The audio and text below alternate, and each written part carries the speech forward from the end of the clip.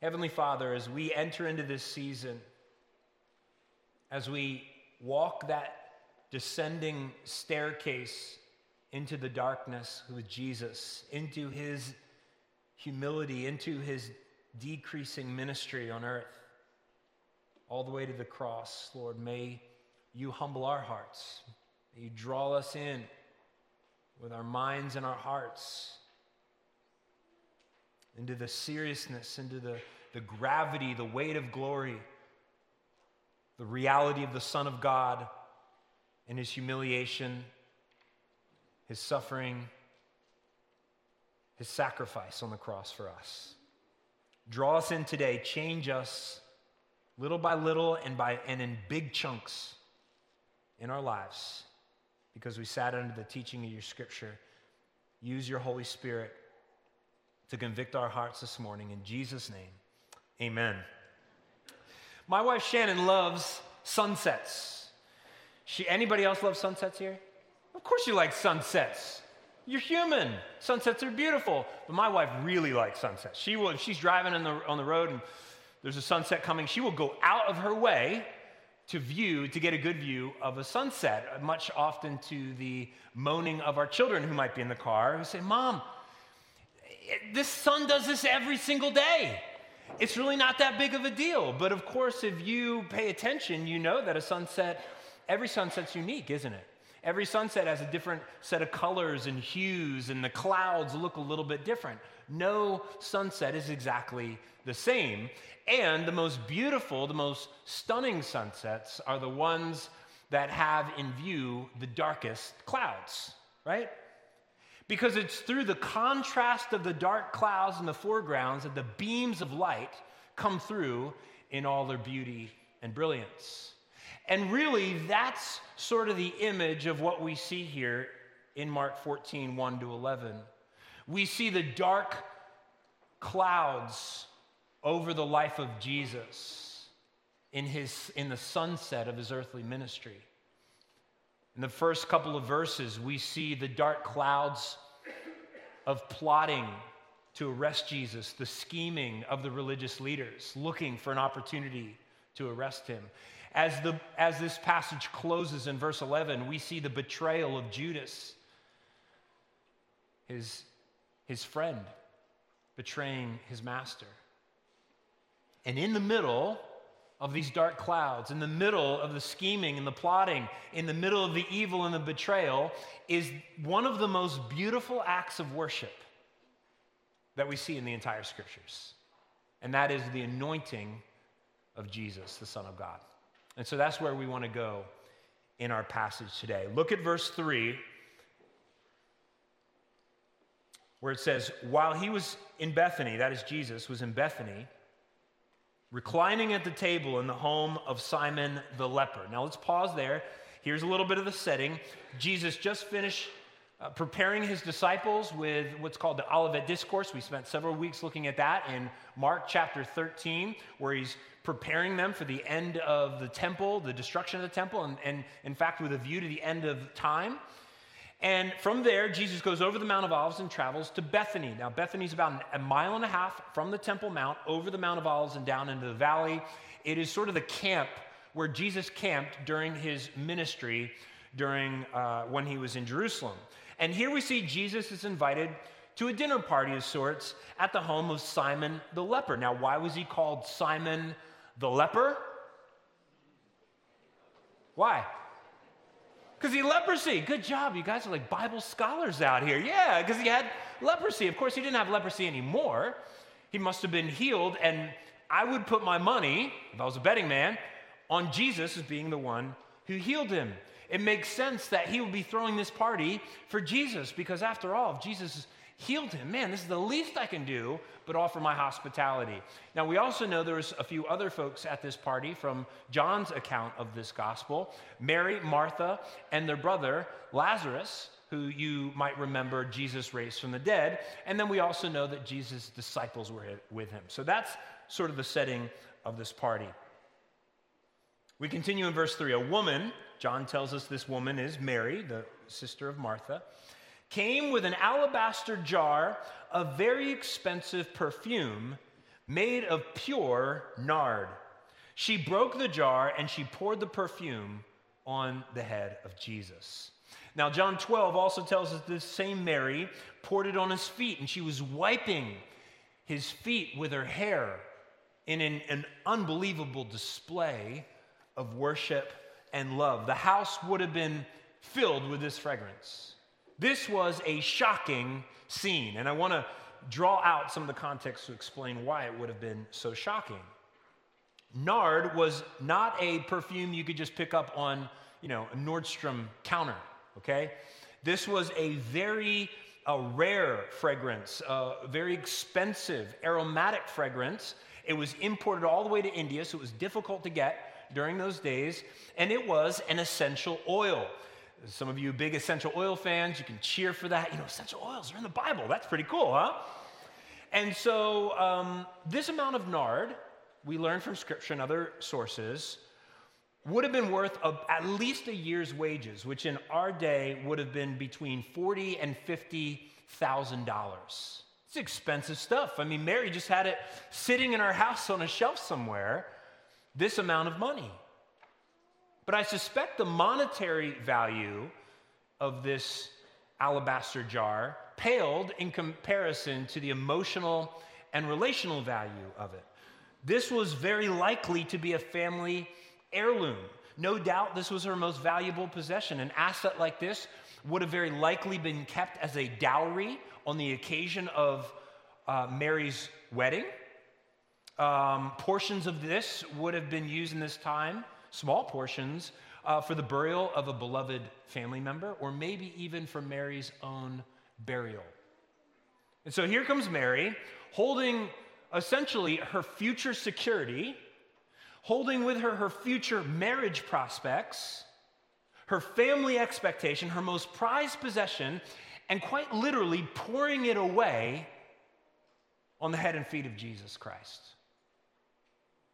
One commentary says it like this: in essence, what Mary was saying is, whatever hopes, dreams, plans, ambitions, convictions I have, I'm bringing them here to the feet of Jesus. And as she chooses, she not only pours out a little bit, which we might consider, well, that would have been reasonable. I mean, a little bit would have gone a long way. Mary breaks the jar off, which is just a way of saying, I'm coming with surrender and complete abandonment to Jesus.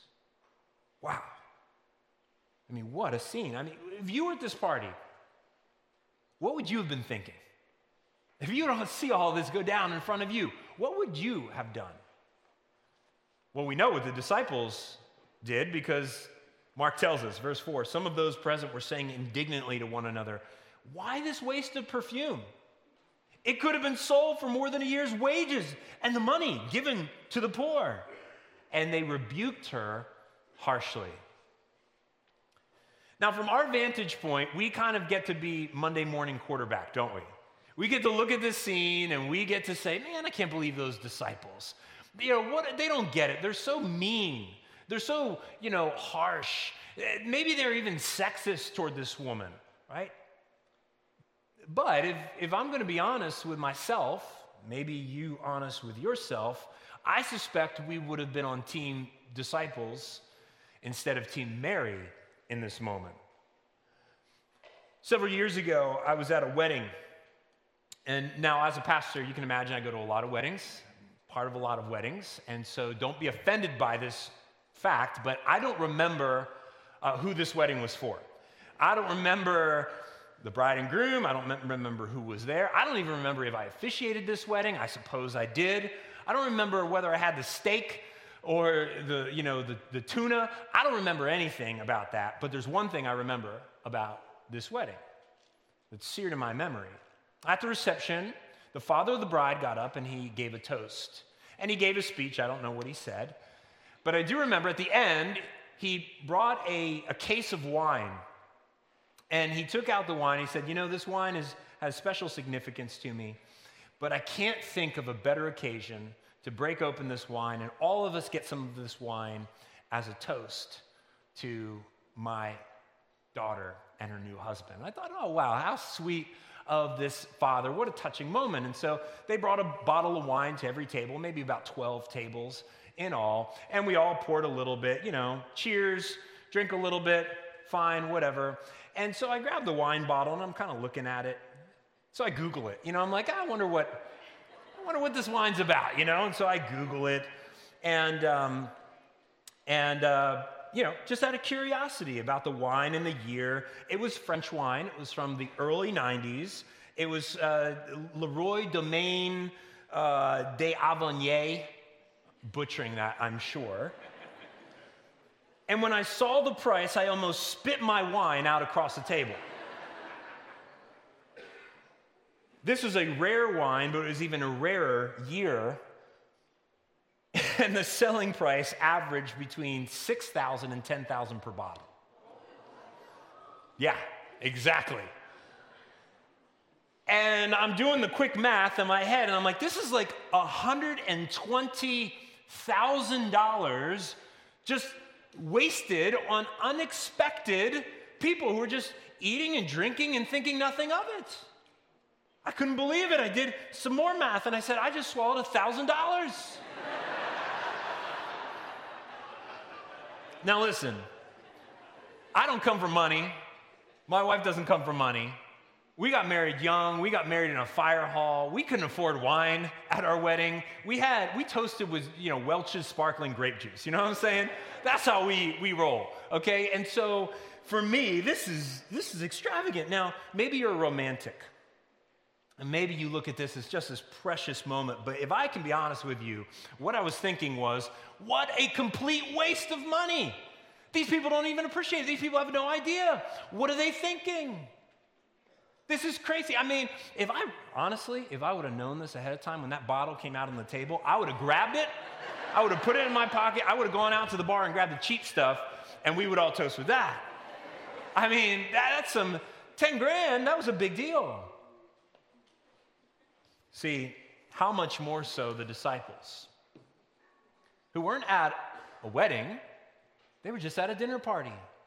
And this fragrance wasn't just given to a little bit to everybody, it was dumped on one person. And so they say, what a waste. Isn't this bad stewardship? I mean, isn't this an unreasonable allocation of resources? This could have been used more wisely. I mean, 50 grand, that could have gone a long way to alleviate poverty. Honestly, these are not bad questions. There's a big if you're talking about pouring it out on any other person at any other moment. Listen to what Jesus says in verse 6. Leave her alone, Jesus said. Why are you bothering her? Comes to her defense. She has done a beautiful thing to me. The poor you will always have with you, and you can help them anytime you want. And here's Nate's commentary, and you ought to. But you will not always have me. She did what she could. She poured perfume on my body beforehand to prepare me for my burial. Truly, I tell you, wherever the gospel is preached throughout the world, what she has done will also be told in memory of her. And here we are 2,000 years later in completely different culture, telling of her story as we proclaim the gospel just as Jesus said we would.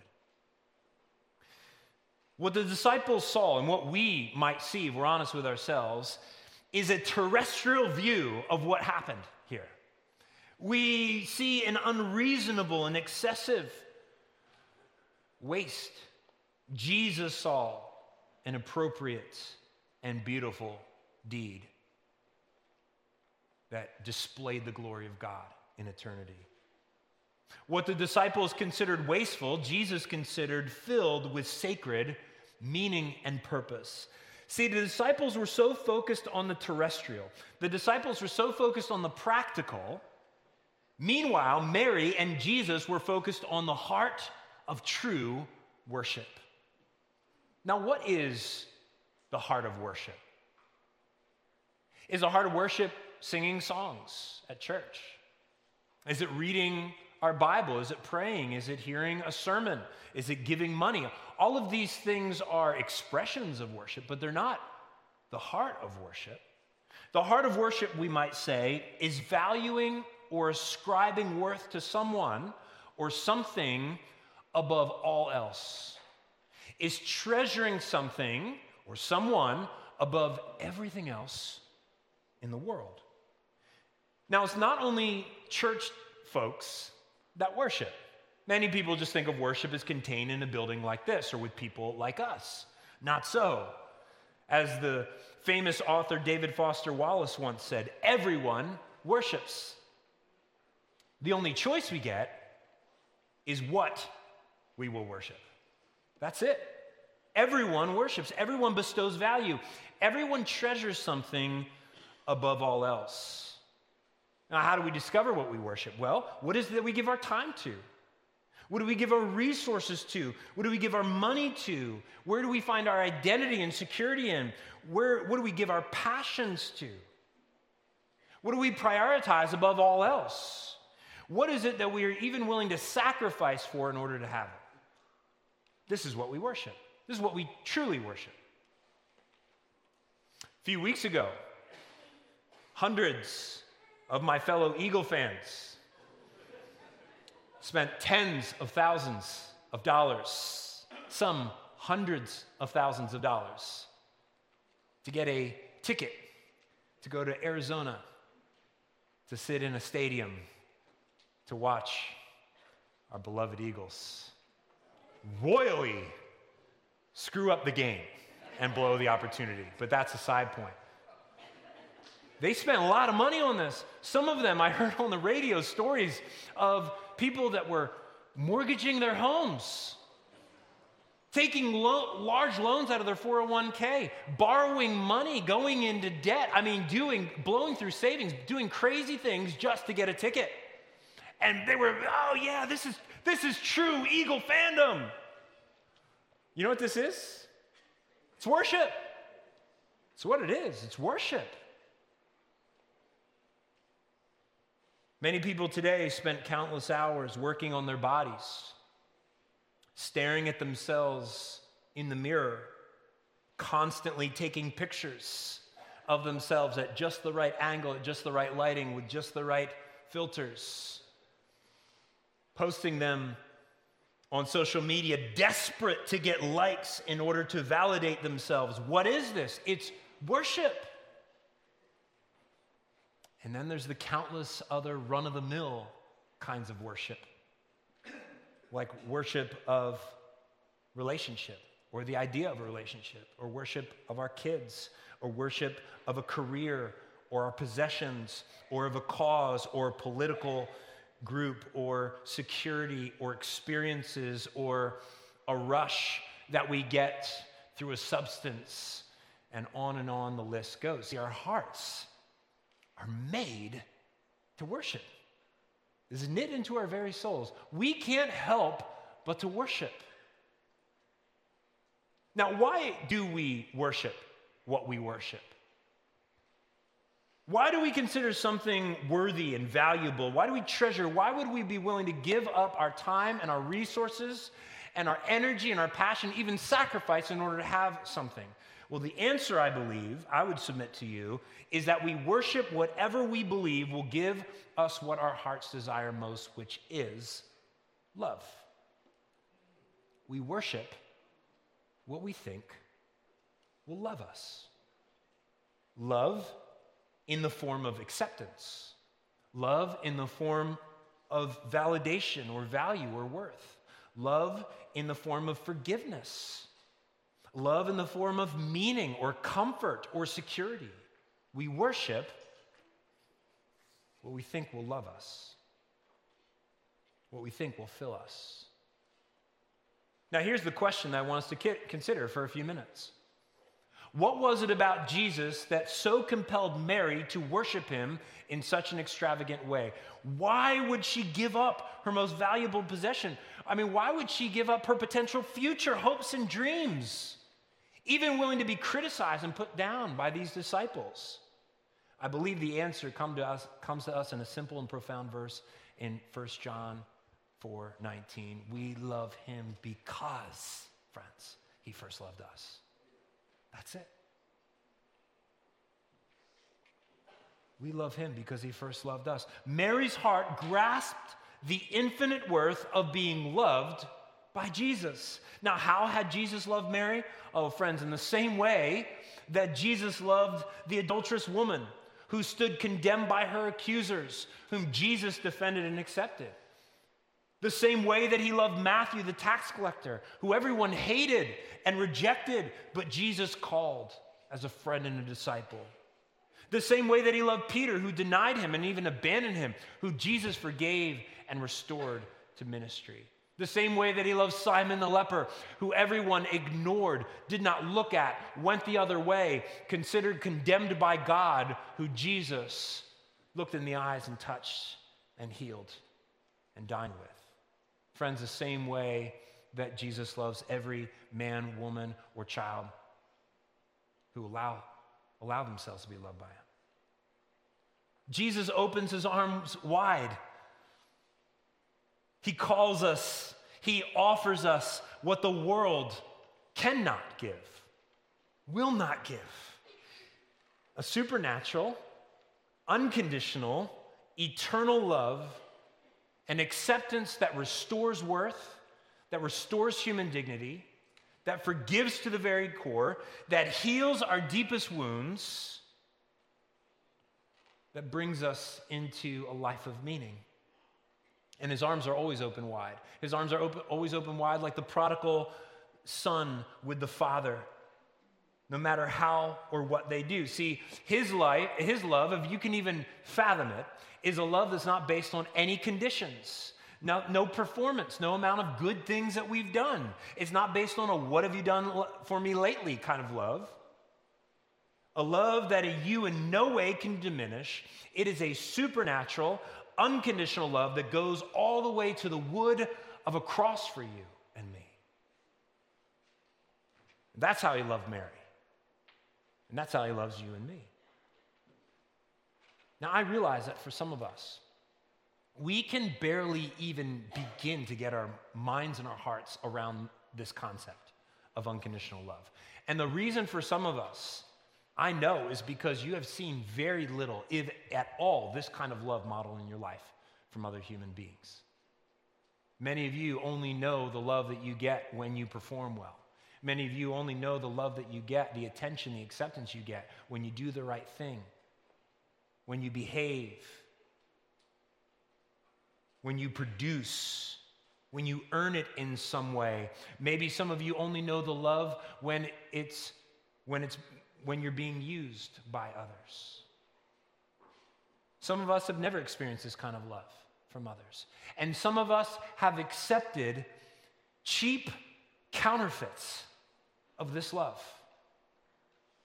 We could barely even get our eyes and our arms around it. I want to tell you about a dear friend of mine who grew up with an absentee father and a really harsh, awful mother. He would tell me how growing up, if he would make a mistake or he would mess up, his mother would just stop speaking to him. And not just for short periods of time, like days on end, wouldn't even look him in the eye. She acted as if he didn't exist. She would send messages through the siblings over to him. She would often belittle and criticize him in front of other people, make him feel nothing, often tell him that she was so disappointed in him and that he was never going to amount to anything. He never once heard from his mother's lips, "I love you," or "I'm proud of you." Some of you know what that feels like. And so he grew to hate his mother. He grew to despise his mother. He went far away from her. He shut himself off to love, hardened his heart, would often talk about in those days he was like an island unto himself with a huge moat and a drawbridge raised up. No one was going to get to his heart to hurt him again. And it made him a cold person. He would hide behind a big personality. He would distance himself. He'd numb himself with drugs and alcohol at times. And he was going to prove to himself and to his mother that he was worth something. And so he set out to accomplish great things. Well, in college one day, he was walking across the campus, And a street evangelist, a campus preacher, got his attention and told him for the first time that there was someone who loved him unconditionally, who accepted him, who forgave him, and even was willing to go to the cross to demonstrate that love, to forgive his sins. And that person was Jesus Christ. And he scoffed at it. He was angry about it. He made fun of the guy. But the guy just kept saying, it's okay. Just consider how much God loves you. Consider how much Jesus loves you. And he could see, just looking at his eyes, this guy really believed it. This guy actually believed it and cared for him. And he'd see him day by day. And little by little, it began to work on his heart. And one day he went up to this street preacher, and the preacher challenged him to read the Gospel of John. And he gave him a Bible. And so my friend started reading it. And more he read, and he encountered in the pages this Jesus that he talked about, and this love of Jesus, and this power of Jesus, and how utterly unique this Jesus was in the history of humanity. Through the Holy Spirit's power, he began to soften his heart. And he was reading, continuing to go through John. After he finished John, he went back to Matthew, and he started reading Matthew. And he got to Matthew 11:28 that said this, "Come to me, all who are weary and heavy burdened, and I will give you rest." And he said it was in that moment, it was as if Jesus embraced him, just put his arms around him and hugged him and said, "I love you, my son. I love you, my son." The words that his soul longed to hear. It was in that moment he gave his life to Jesus. He surrendered himself to Jesus. And Jesus began to change this man's heart. From the inside out, he began to transform his hard heart into a soft heart. Jesus began to pour out his love into him, and his hatred from his mother, something he thought he would take to his grave, began to be turned into compassion. Began to surrender his future to whatever God wanted him to do. This friend of mine was also my mentor, my former pastor at McLean Bible Church, Lon Solomon. You see on this, that was Lon in college when he met the street preacher. And God has continued to use this man in incredible ways over the last 50 years, transforming tens of thousands of people's lives through that same gospel message that was preached to him, that same love that captured and transformed him. And wouldn't you know it, after 20 years of reconciling with his mother, of loving his mother, of praying for his mother, of sharing the gospel with her, she came to Christ too, and her life transformed. This is the power of unconditional, eternal love. We love him because he first loved us. And Lon's story is not unique. It's extreme, it's powerful, but it's not unique, because that's my story. And it was Mary's story. And it was Lazarus' story. And it was the story of everybody, every character in the Bible that comes to Jesus, and it's many of your stories as well. Because the true love of Jesus Christ expels from our hearts anything that we might worship in its place. When we really allow it to, that's what it does. That's how powerful it is. This is the power of infinitely unconditional love if we only allow our hearts to grasp it. And the one thing as a pastor I wish I could do, I can't, but it's the one thing I wish I could do is make you experience it yourself. I can't. I can describe it. I can tell stories about it. I can pray for it. I can read the scriptures and try to bring them to life, but only the Holy Spirit can do it. I long for you to know that love that I've known, that's changed my life, that's changed so many others' lives. And it's why now, when I think back to that wedding reception, and I think about what that father did, I'm convicted about how practical I was, how scoffing I was at this moment. Because now when I see it, I see the display of the love of Jesus Christ in the gospel. The father who loved his daughter so much, he didn't even think it was a sacrifice to be extravagant, to honor his daughter. How much more did Jesus willingly sacrifice himself in order to love us. Hebrews 12 says, for the joy set before Jesus, he endured the cross. What was the joy of Jesus in going to the cross? The joy, friends, was the very thought, the very notion that in his sacrifice, in taking the sins of every single one of us on himself, he could make sons and daughters of God beloved forever. That was his great joy. Do you know this love of God, friends? Do you love him because he first loved us? Do you know the infinite worth of being loved by Jesus like Mary did? Has this grasped your heart, making you so secure in his love, making you so fulfilled in his love, so filled with dignity and worth and meaning by his love, that you would willingly give up whatever is in your life for him, to follow him like Mary did? Or are you still trying to grip something, some kind of counterfeit, something that's a man-made, something that gets taken from us, that can never fill us, wasn't meant to, that can't hold the weight of our worship? Maybe that means coming to Jesus for the first time. And what a joy it would be if you did, accepting his sacrifice, his forgiveness for your sins. Or maybe Jesus is calling you to do something extravagant like Mary. Maybe he's calling you to give up something of great worth that has become an idol if you're honest with yourself. He wants you to walk away from and give to him. Or maybe he just wants to fill you with his love in ways that slowly loosen the grip that you have on this life and allow it to begin to fade away.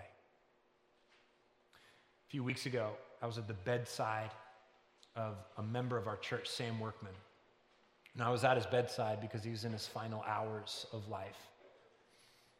And Sam couldn't talk much at that point, but I asked Sam, do you have a favorite song, a favorite hymn? Thinking, well, maybe we could sing it at his funeral, which was yesterday. And he couldn't really get much, he couldn't get anything out, but he just laid his head back and he closed his eyes and he just said, turn your eyes to Jesus. And I said, turn your eyes upon Jesus. And he goes like this. It was a powerful moment. We were able to sing that song at the end of the service. And I wonder whether that was Sam's favorite song, or if in that moment, that was exactly what Sam was doing. He was turning his eyes upon Jesus. He was looking full into his wonderful face. And the things of this world grew strangely dim in the light of his glory and grace. He's worth everything. He's worth everything. Let's pray.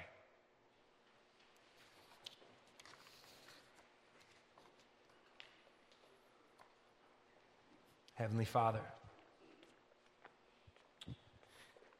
we know that in ourselves, we are so prone to worship. We're so prone to worship things that are man-made, things that were never meant to hold the weight of our worship.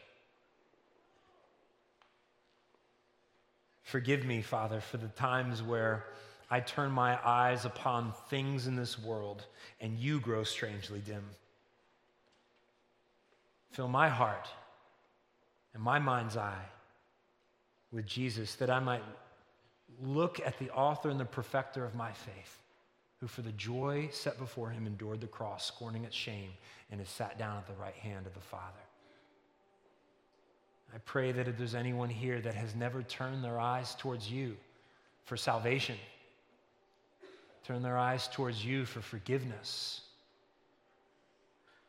for meaning, for purpose, for security, that today might even be the day that they do that.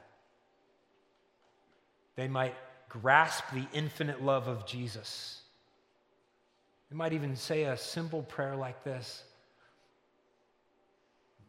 Jesus, I run into your arms.